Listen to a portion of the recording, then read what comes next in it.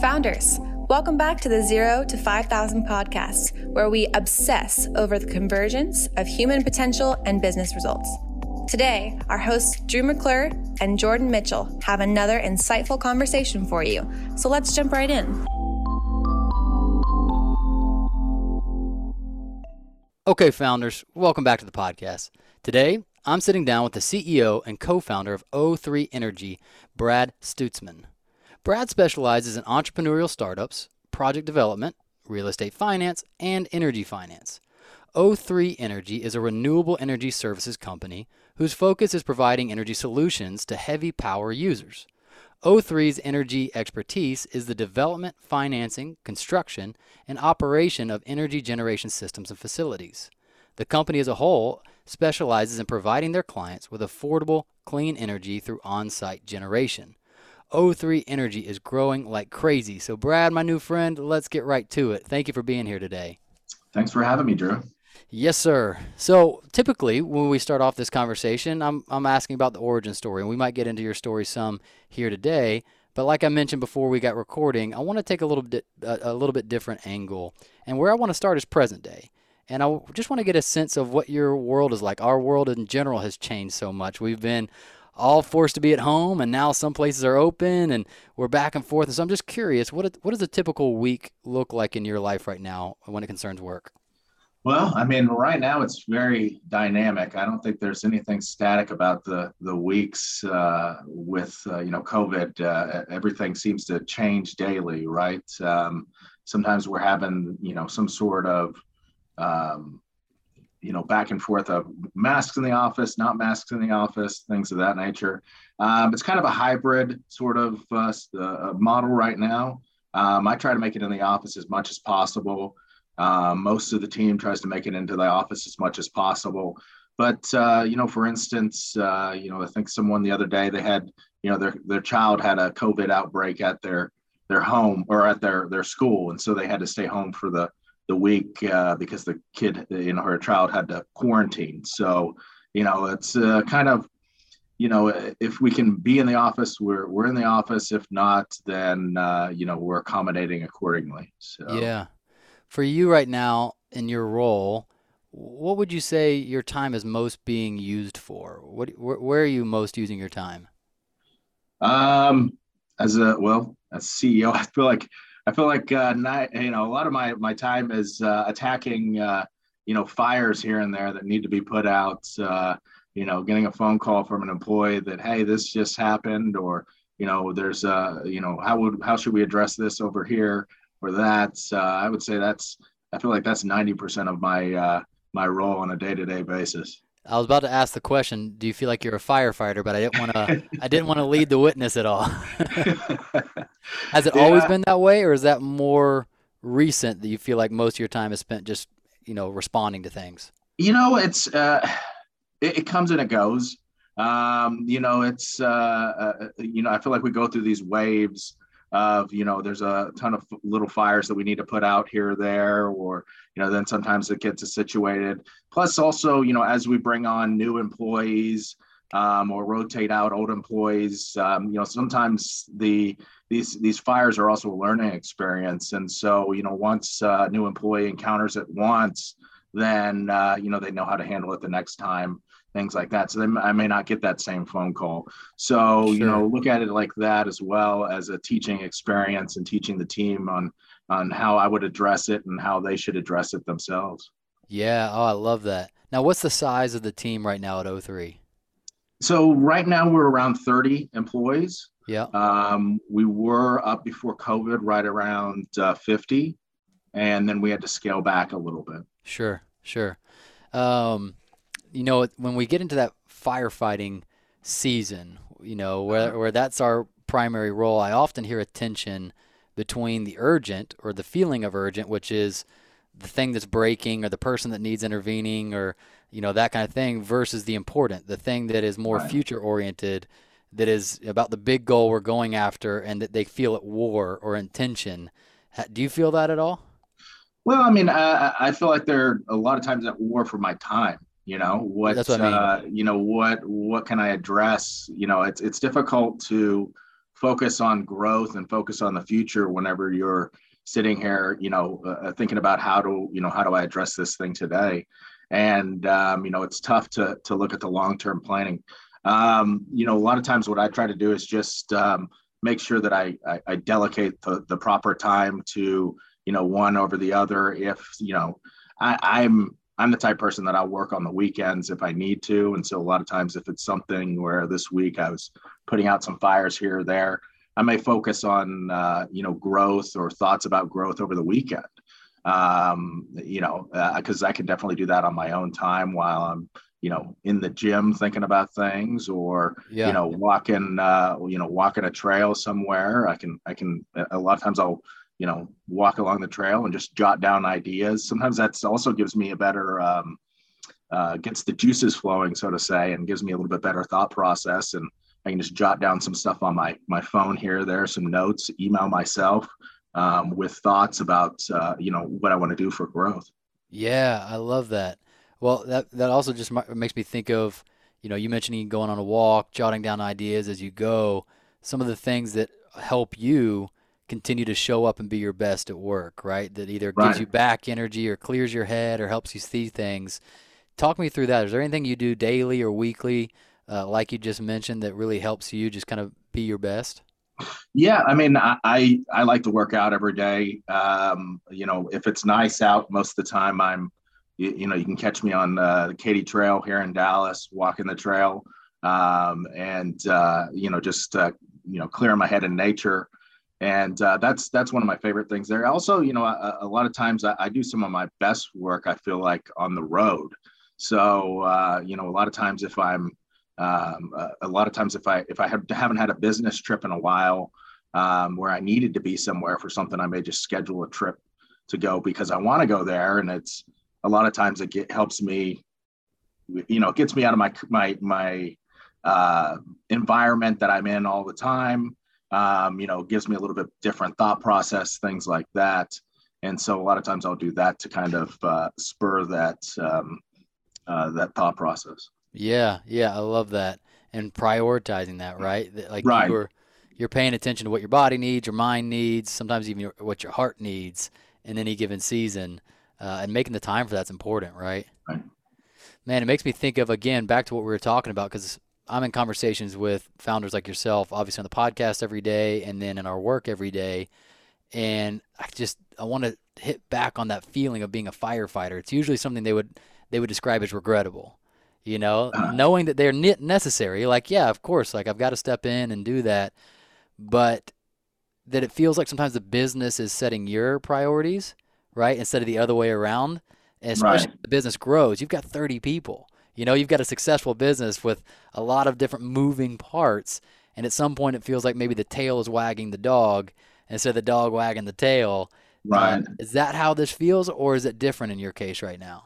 I mean, it can feel like that on, some days it can feel like that. I try to not let it ever get too far down that path where I have some, where the tail is wagging the dog, so to say. I think whenever you get to that point, a lot of times, you may not have full control over, the dynamics of the company. And so never want to fully get down that path like that. But, certainly there are situations that may pop up on a certain day, or, certain week in which, it does really feel like that. Yeah.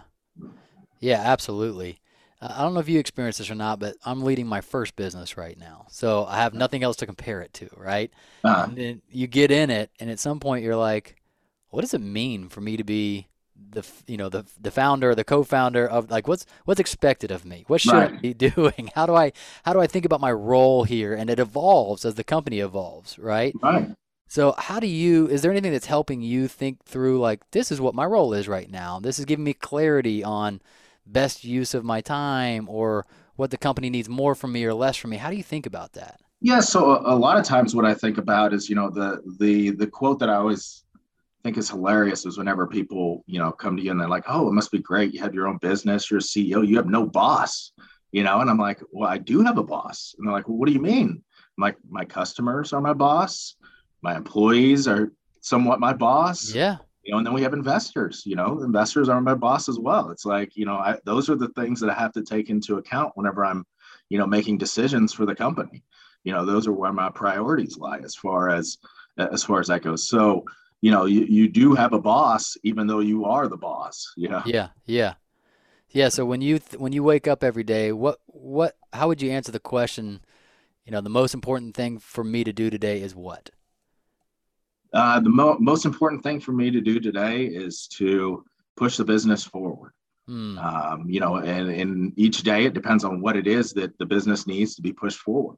So whether it's, focus on some operations, focus on some sales, focus on, some management needs here or there. Each day entails something a little bit different, but at the end of the day, it's pushing that business forward. I love that. Even that is so helpful. Again, for me, I'm like, oh yeah, that makes sense. My main job is to move the business forward, whatever that means, right? Yeah. Have you noticed that has changed in and out in from the beginning till now? Like sometimes at the beginning, we are doing all the work. We're Right. landing the deals. We're out there servicing the client, and then at some point you're like, I think I need to hire someone to do that so that I can keep doing this part. Has that changed for you at all? Yeah, it actually has. I would say a lot of times early on, whenever I was the one out there, doing everything, I'd bring on a new employee and they were there to, support me. And now it's kind of changed the other way around. As we've gotten to be a bigger team, the team kind of does the bulk of the work. And then I ask them, what do you need from me for me to support you versus the other way around? Mm, And a lot of times with that feedback, you can also see how the business is doing, where they're tweaking, because they're the boots on the ground now. I'm no longer the boots on the ground as much as I would love to be. I just can't do that much from a day-to-day standpoint. I don't have that many hours in the day to do, what is, 24 times, 30. I just can't do that. That's just physically impossible. So, my role now is to support them more than the other way around in pushing the company forward. oh, I love that. It makes me think of some executive I was listening to that was saying, very similar idea. My main job now is to remove the obstacles for the team. Right. They're the ones doing the work, and I just got to listen and know what obstacles need removing so they can keep doing their work. Yep. Exactly. How do you go about getting that feedback from your team? Is it just organic right now? Is it you just in general valuing listening to them, or is there anything in particular you guys are doing to get feedback from your Well, I people? mean, we have I have weekly meetings with, different managers to get that feedback. And then a lot of times, I mean, I'll just pick up the phone and call them and say, hey, looks like, this happened or that happened. What are your thoughts on why that happened? And a lot of times I'll even tell them, just speak frank. Mm, I'm not here to look at what's right or what was wrong or to scold anyone. I just want the feedback. So I think that that's really critical as well, is to try to take take that piece of that people being defensive out of the situation, because then you can get proper feedback versus a tweaked feedback to, someone's concerned about getting in trouble or, some sort of repercussions, because everyone makes mistakes. And, right. I make mistakes and we all have to work through them. Making a mistake's not going to kill us, but, we need to figure out what we did wrong so that we don't repeat that mistake. Yeah, those are totally different cultures, aren't they? The one where you feel like you're in a gotcha moment where the boss is calling and saying, "Hey, what happened on this?" Right.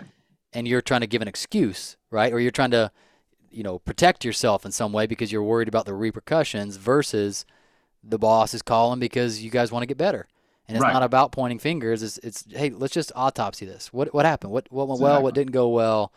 Has that been difficult? Like if because I've experienced most people have had probably negative experiences before coming to work somewhere, or they're used to an environment of CYA, like covering your own Right. ass, and they're not as used to sometimes trusting you and saying like, yeah, he just wants to know what's going on. I'll share with him. Right. Well, I mean, I started. We were having some issues with some of our residential production, and so really got involved with that to kind of tweak some things. And one of the things I implemented in the weekly meeting was, what did we do? Because we're planning out the next week and looking back at the previous week. And it's like, what did we do right this week? And what did we do wrong? And, it was amazing how much the guys would actually bring up, hey, I did this wrong, or this, like I screwed up here this week, versus, start pointing fingers at other people, or just harp on everything that was great, great for the week, and just acting like nothing went wrong. It seemed like, everyone was more apt to sit there and say, I maybe, screwed up here a little bit, but I learned from it, but, I'm not going to do it again. Or, we, didn't get an order in on time, and so it was delayed a day, little things that, were really tweaking to help us get a little bit better. Yeah, that's what I was about to ask. Did you notice after implementing that you were getting useful information back that helped you change your process or your systems or your service better? Absolutely. Well, and then just a learning experience for, individuals on the team as well. Yeah. Well, it makes me think of kind of the lean startup idea, where the main premise is how fast can you go through the cycle of building, then measuring, and then learning. And you just keep repeating. All right, we build something, then we measure how it went, and then we learn from it, and then we tweak what we did. And the person was basically saying, like, how fast you do that, how many times in a year you do that, determines like how quickly you can grow effectively, right? And it sounds like you guys are doing a version of that kind of feedback loop. Like, we always want to know what went well and what didn't go well. Right. Absolutely. I mean, because at the end of the day, nobody has all the answers, and it's about figuring out figuring out those answers. Totally. And that's what I resonated with. His basic premise was that entrepreneurialism, I guess, being an entrepreneur is in large part navigating the unknown. Right. We all like to think it's known. We act like it's known. It's like, no, in many aspects of this business, we are navigating the unknown. Right. Well, I mean, if it was known, it wouldn't be entrepreneurship. It wouldn't be something new that you're creating. It would be something that's, been there forever. So these have to be new ideas. Well, especially with the industry you're in with renewable energy, I know it's not new, but it certainly isn't mainstream. Like, in terms of like, it's still being adopted as an alternative. In its infancy stages. Yeah. So what is that? Just talk to me about that. How challenging has that been, that you're not just building a company in a known space that everybody's using gas or everybody's using, electric energy for whatever, but we're in renewable energy. How difficult has that been? I mean, it's, I've been in the industry for about 12 years now. So, I've seen a lot of changes, and honestly, that's one of the things that I like about the industry, is that it is in its infancy stages. So you don't have a lot of people out there saying, we've done it like this for 100 years, and, this is what works. All this other stuff doesn't work, because people are still trying to figure out, you see, certain things that, yesterday they said don't work in the, solar space. Now they're trying and find out that they work, so it's just amazing. Some of the changes, just for example, some of the technologies were, you always want your solar panels facing due south if you're in the northern hemisphere, right? It never go east and west with it. That was always, traditional thought process. Then now some of the racking systems that they're coming out with are east-west facing, but the way that they have them stacked, you're able to squeeze more panels into a smaller space because you don't have shadowing over the other one. They're back to back because you're capitalizing on getting a lot of solar or sun radiance in the morning from the east, and then capitalize on getting a lot of it in the evening on the west. And so, just these different attacks on or different takes on how to implement it is really, original thoughts. Yeah. So there's a lot of innovation still available, right? Where no one's just entrenched in their old ideas of how to do this. It's a little bit of the frontier, right? Right. Well, I can imagine that being a challenge, not overcomable by any means, but a challenge to selling someone is that it's not established. That maybe last year they heard solar wasn't effective at all, and then now they're hearing maybe it is. Like, how have you guys gone about getting people to adopt something that's still somewhat in its infancy of adoption? Yeah. So the number one, I guess, hurdle for sales in this industry, it seems like, is education. Mm-hmm. Educating the customer on the technology, the things that work. That's the number one.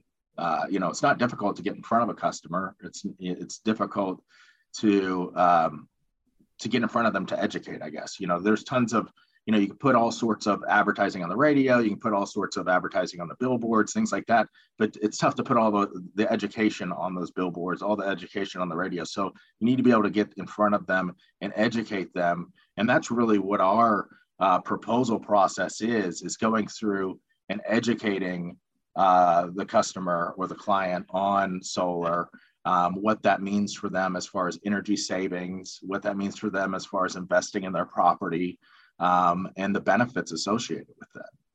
And so then once they're educated, it's a very easy sell once they understand the benefits. How does that actually look? Is that like a tech meeting with someone at their home and he just starts talking, like gives them a free discovery of what they could be saving a year if they use this based on where their house is? Like, how do you guys go about educating them? Yeah, so similar to that. So, we sit down with the clients, depending on if it's, residential or commercial, depending on, depends on where we're meeting them at. If, say, it's a residential and we're meeting them at their home, we check out the property, because every home is a little bit different as far as the way the roof is oriented, the pitch of the roof, the type of shingles that they have on the roof. So every system is going to be a little bit different. So we evaluate that, design a kind of a concept system for them and run the energy modeling, take a look at their utility bills and show what their savings would be on a month-to-month basis by going with the solar. And it's an easy evaluation. It's either the numbers work or they don't work, Yeah. Does anybody ever look at the numbers even when they work and still say, nah, I'm going to stick to the old way? There's a few people here and there, but a lot of times that's because we didn't do our job well enough in, showing the benefits, addressing any other sort of concerns. If someone just says, no, I'm just not going to go with it, then that means we didn't address all of their concerns that they had. Yeah, yeah. Now, on that same topic, as we're looking at your company and how successful it's been, and I always say that knowing in your mind, you're probably thinking, yeah, I want to be, but there's so much more growth we have to go. But still, the fact that you're here has separated you from so much of the statistic of people that tried a company that didn't work out. Right. What would you attribute, if you maybe two or three things that come to mind that you think are probably most responsible for the success your company's having? The things that the company has done, or the things that I've done? Either, whichever you would say. Like, I think this is one of the reasons why we are so successful. One of the reasons why I think we're so successful is, I think that from a standpoint of hard work, I think that I know I put in a lot of hours from a standpoint, and the team sees that, they do the same. And, as far as the culture and the group over here, everyone works as a team and, spends the time together whenever they're not in the office. And, it's everyone wants to help out the person next to them. And I think that that's really beneficial in, moving the company forward. Yeah. Have you done anything intentional to foster that kind of we mentality and that connection between people, or has it just kind of organically evolved? No, we definitely have. I mean, we have team building events that we do.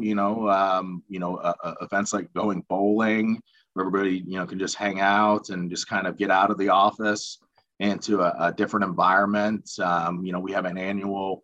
We stopped doing Christmas parties a while back, and we switched it over to an annual kickoff party. We found that, around Christmas, everyone was so caught up with, needing to, with everything that's going on as far as their family goes, right? So, everyone's going to, their family Christmas parties, or, they've got a trip plan, things like that. And at the end of the day, they really don't care Right. about a company Christmas party and it almost feels like an obligation, like they had to be there. Yep. So what we started doing is we actually started doing an annual kickoff party. And so we would do it typically like the second or third week of the new year. So everyone's coming back after Christmas, after that time off. And, they're not thinking about, hey, I'm going to, I got to get this, I got to do that for Christmas. That's all clear. And then you can set it up as, this is what we're doing for this year. This is how we're going to be moving forward as far as the year goes, and really set out everything. So it's a late Christmas party, but it's also, setting the goals for the coming year and doing it in more of a recreational environment. I love that. Very smart pivot. You're taking advantage of almost the momentum of the calendar.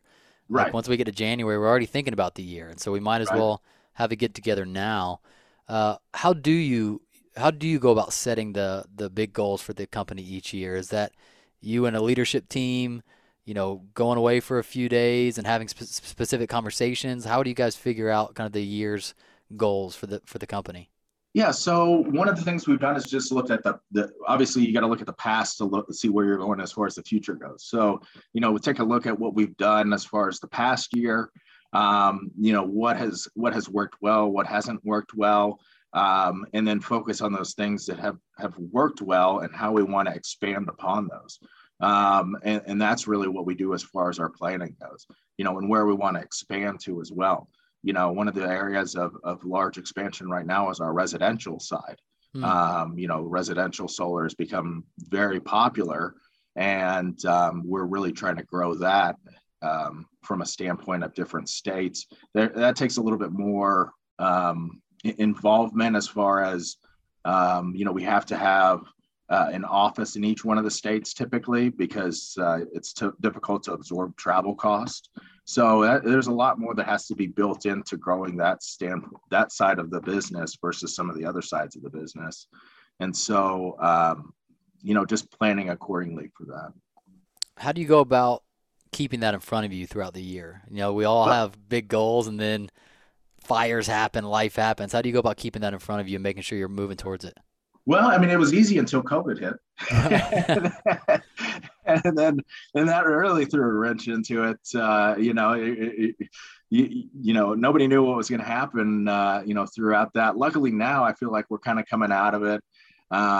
Even though there's talks of different things that are, going to happen here or there, I think that at the end of the day, I think that, the majority of Americans don't want to go back into a lockdown. And I think the business will keep moving forward.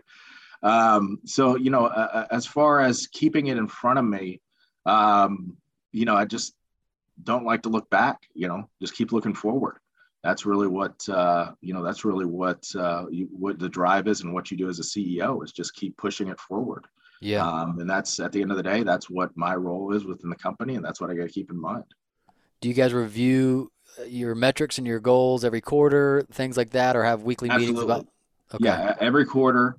We break it down. Depending on what the metric is, we look at certain metrics on a week-to-week basis, and then we look at metrics as far as a month goes, metrics as far as a quarter goes, and then annually as well.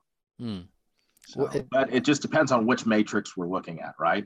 There's some matrix that we need to look at on a weekly basis. And then some of them, we don't need to look at except for on a quarterly basis. So. Totally makes sense. What's the primary challenge or question to be answered right now, do you feel like, for your business to move into whatever the next possibility is of growth for you? Oh, shoot. What is going to be, well, one of the things to always keep, you always got to keep a tab on in this industry, because it is moving. It's always changing, as I mentioned, is what the new technology is, what the technology is going to be here coming up, what pricing is going to be for that technology, and just keep all of that in mind. Is it technology that you feel is going to adapt well to the customer, or is it technology that you feel is going to be the hot topic for a month, and then people realize it's not really worth it, So it's just really keeping an eye on what that technology is that that people are really going to jump on board with. I would say right now, the technology that is really starting to push forward is energy storage along with solar. That seems to be the current push. Is some of that mandated, and you have to just get to know what the new thing is mandated we use, or is it options that you? Good. So in some markets it's mandated, and then some markets it's options, and it really depends on the grids in those markets and what the benefit is to the client. Gotcha. But you're having to keep a constant radar on the changes, which I assume are pretty rapid. Is technology kind of expanding and adapting pretty quickly in your market? Yeah, it definitely is. And, you can take a look at other areas wherever the cost of energy is a lot higher, and see, because typically they're quicker to adapt new technologies because they can absorb it a little bit better because their cost of electricity is so high as it is. And so you kind of keep an eye on those markets and see what they're doing and what's going to end up, maybe coming to Texas eventually, like for instance, the energy storage, right now in Texas, energy storage, a lot of times it's tough to make it pencil whenever you build it into residential projects because the cost of energy is so low here in Texas. But there are some utilities now that are starting to mandate it for some of their incentives and things like that. And so, it's going to be coming eventually. Yeah. What do you think right now as you're in this industry and in this world, really, this energy world, what do you think the future is in the next 10 years for renewable energy? At least here in the States. Yeah, you definitely just saw it with the current administration. Their huge push. I think 2035 is the they want to be 40% on renewables or solar. So there's definitely a big push right now. There's you're not going to see any new coal fire plants starting up anytime soon. It's everything's going to renewables. I think it's with the change in generation as well. Sure. A lot of the younger generation, as they're taking over as the leaders of the world, are looking back and like, hey, why aren't we using these technologies? Now they're cost effective. If I have the same cost to put in something that generates a bunch of emissions or something that doesn't, why would I go with what generates a bunch of emissions? So, it's starting to make more sense. And I think that it's, the more technology is used, the cheaper in price it comes. And so it makes it more commercially viable and things of that nature. So help me understand this. If in 2035, if they were actually successful, which we know how often our government is not successful at what it aims to do, but let's say they hit the mark and it was 40% is now renewable energy. Is that I just don't know the difference between any numbers. Is that a drastic difference between where we are now, or is that gradual? Yes, it's definitely a drastic difference. Okay. So things would look much different if that were to be true. Right. Yeah.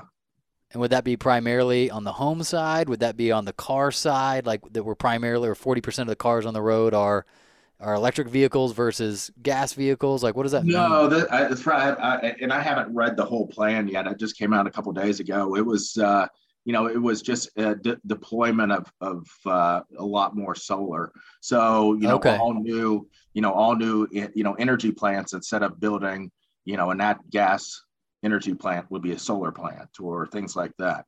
So, I gotcha. So it's just a deployment of a lot more. Gotcha. On the residential side, I'm always curious about like a house for myself. Are there certain areas you just can't do it? Based on the weather patterns and whether you have a lot of cloud overhang or whatever most of the year. How do you get around that if you're in a place where it's not ideal for it? Yeah, so I wouldn't say that there's a location as far as like a region that doesn't work well. What I would say is more of the home itself or the property itself. Are you underneath a bunch of trees, right? There's some neighborhoods that They have tons of large trees over top of it. Well, it probably doesn't make sense to put solar on that if your house is shaded, 95% of the day, things like that. So, it's everything's a little bit different.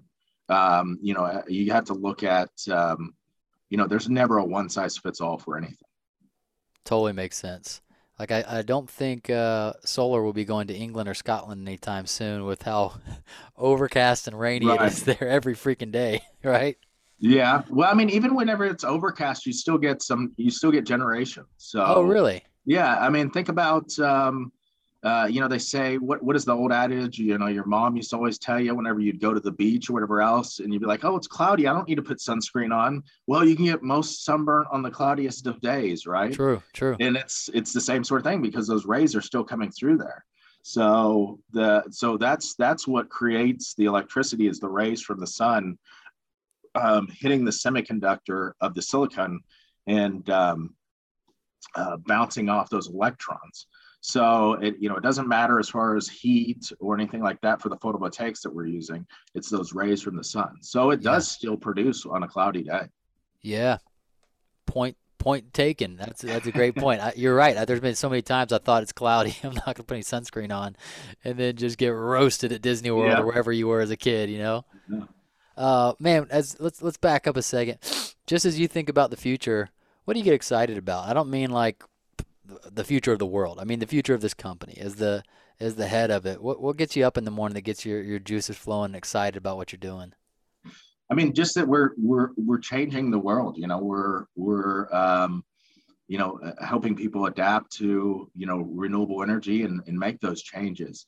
It's great whenever we get a utility bill from a client that says, hey, I haven't paid electricity, I haven't paid the utility in 6 months. Here's Wow. my bill. I have a credit of $500 on here for the past few months because nothing's been going to them because I'm generating everything that I consume here, and in excess it's actually going back to the grid and I'm making money off of it.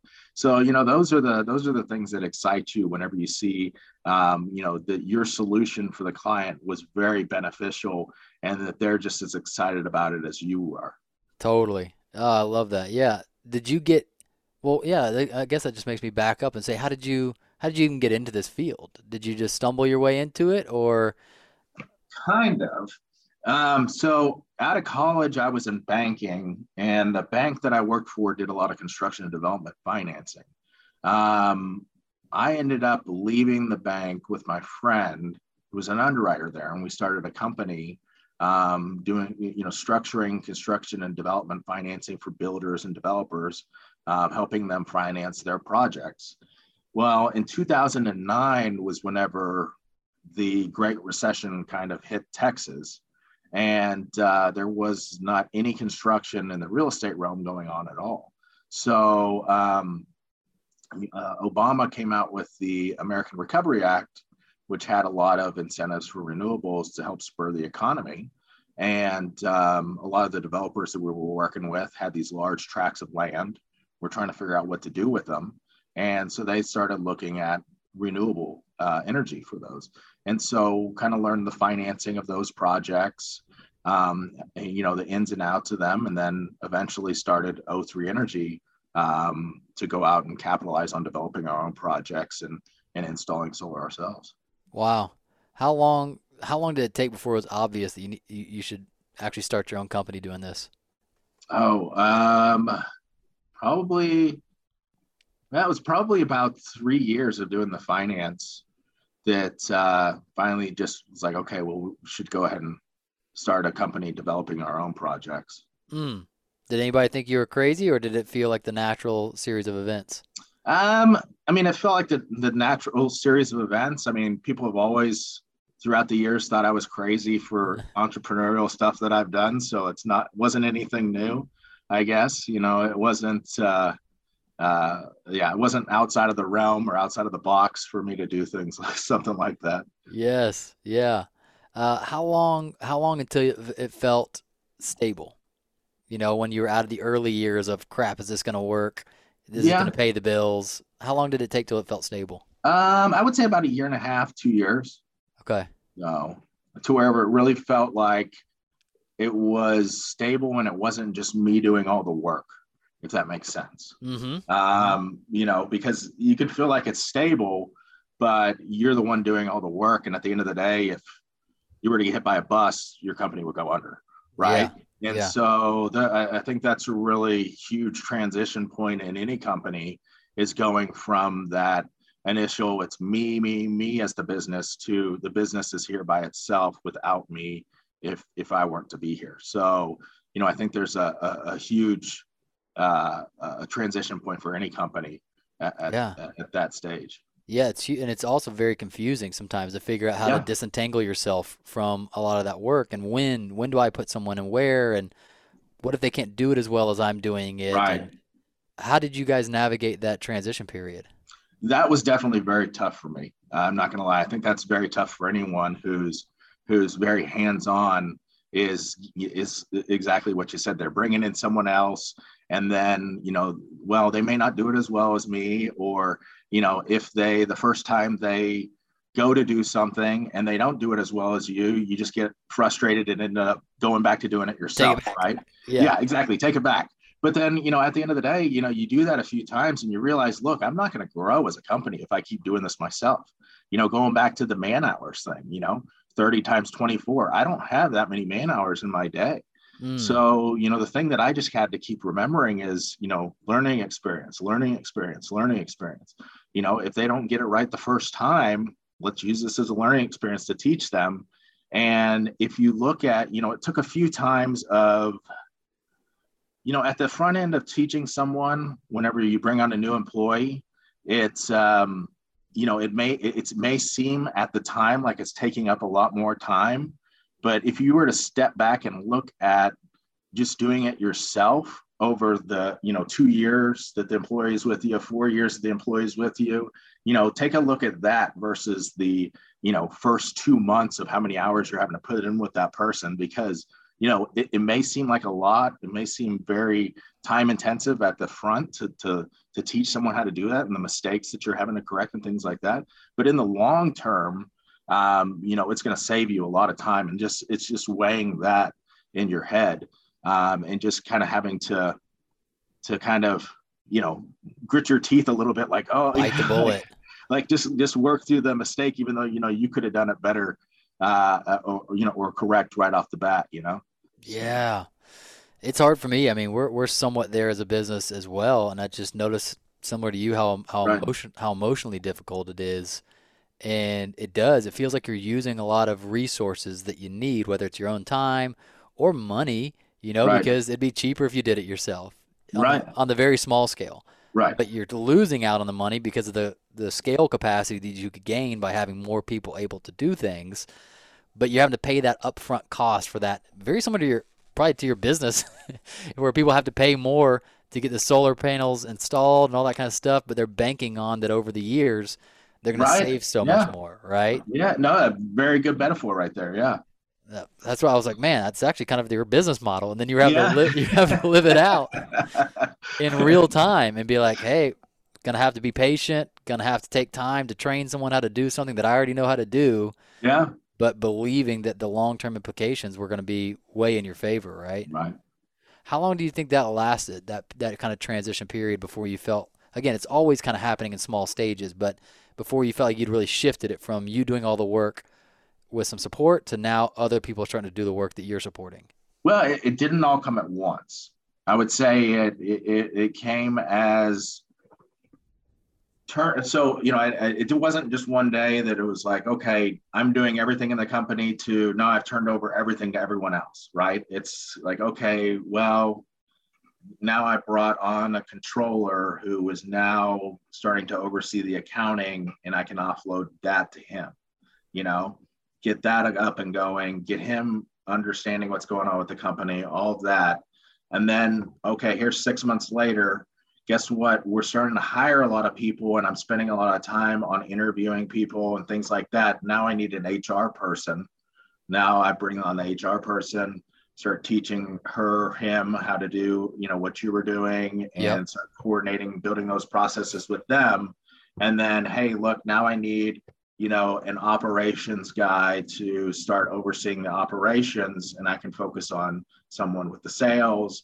So, let me start getting that person involved. So it wasn't just all at once. It was kind of pieces as the company grew. And I felt like it made more sense to bring on someone in that role underneath me versus me spending that piece of my time doing that. Yeah. Well, it makes me think about the different seasons a business goes through. So we're talking about that early Right. stage where you're going from one man show, maybe a small team of people, to scaling, right? Like Right. replacing yourself in some situations.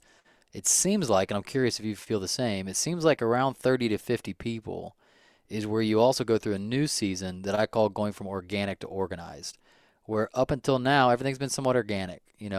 We just kind of know how to do things here. There's not a ton of processes. There's not the need for too much structure. But then the amount of people starts to almost necessitate some new levels of organization where you're like, well, now we probably need a process for that, or now we Right. need to name that, or we need to be better at communicating, and how are we going to do that? Have you guys experienced that? Is that a similar stage you're in? Yeah, I mean, I would say early on, we started putting together, standard operating procedures and things like that, probably whenever we got to about, I would say probably about 10 employees. Okay. And I'd say it started whenever started bringing on that controller or that HR person, when I started offloading like a whole section of the business to someone versus, individual tasks. That's whenever that really started, and it started building those SOPs so that everyone within that group could be on the same page. Yeah. Also, not just that, but also filing systems, right? You start getting multiple people, getting on a shared drive, looking for documents and things like that. And if everybody's kind of using their own way to organize it, you're never going to find a document. So, little things like that. It's just, just how you can kind of, and at the end of the day, you kind of think of the way the military does it, right? Hmm. Like how would the military organize something like this? They would look at it as a standard way to put things together and how people, work together. So that's kind of the thought process behind getting it organized. Super cool. It's yeah, great foresight that you were doing that earlier in the company's growth than later. Right. I think you're actually ahead of a schedule in a good way. Yeah. Thanks. We normally see that much later, and maybe it's necessitated by even the kind of industry you're in, where there's got to be some standard operating procedures and servicing these accounts and things like that are very particular, and you can't really wing that. You know what I mean? Right. Yeah. Love it. Well, man, this has been fascinating. Let's jump into our lightning round questions, and then I'll let you get Okay. back to your day. So we've got 5 lightning round questions that we have asked every founder that's been on the podcast, and we're going to do the same with you. So we're going to start with question number 1. If you could ingrain one message into your entire organization, what would that message be?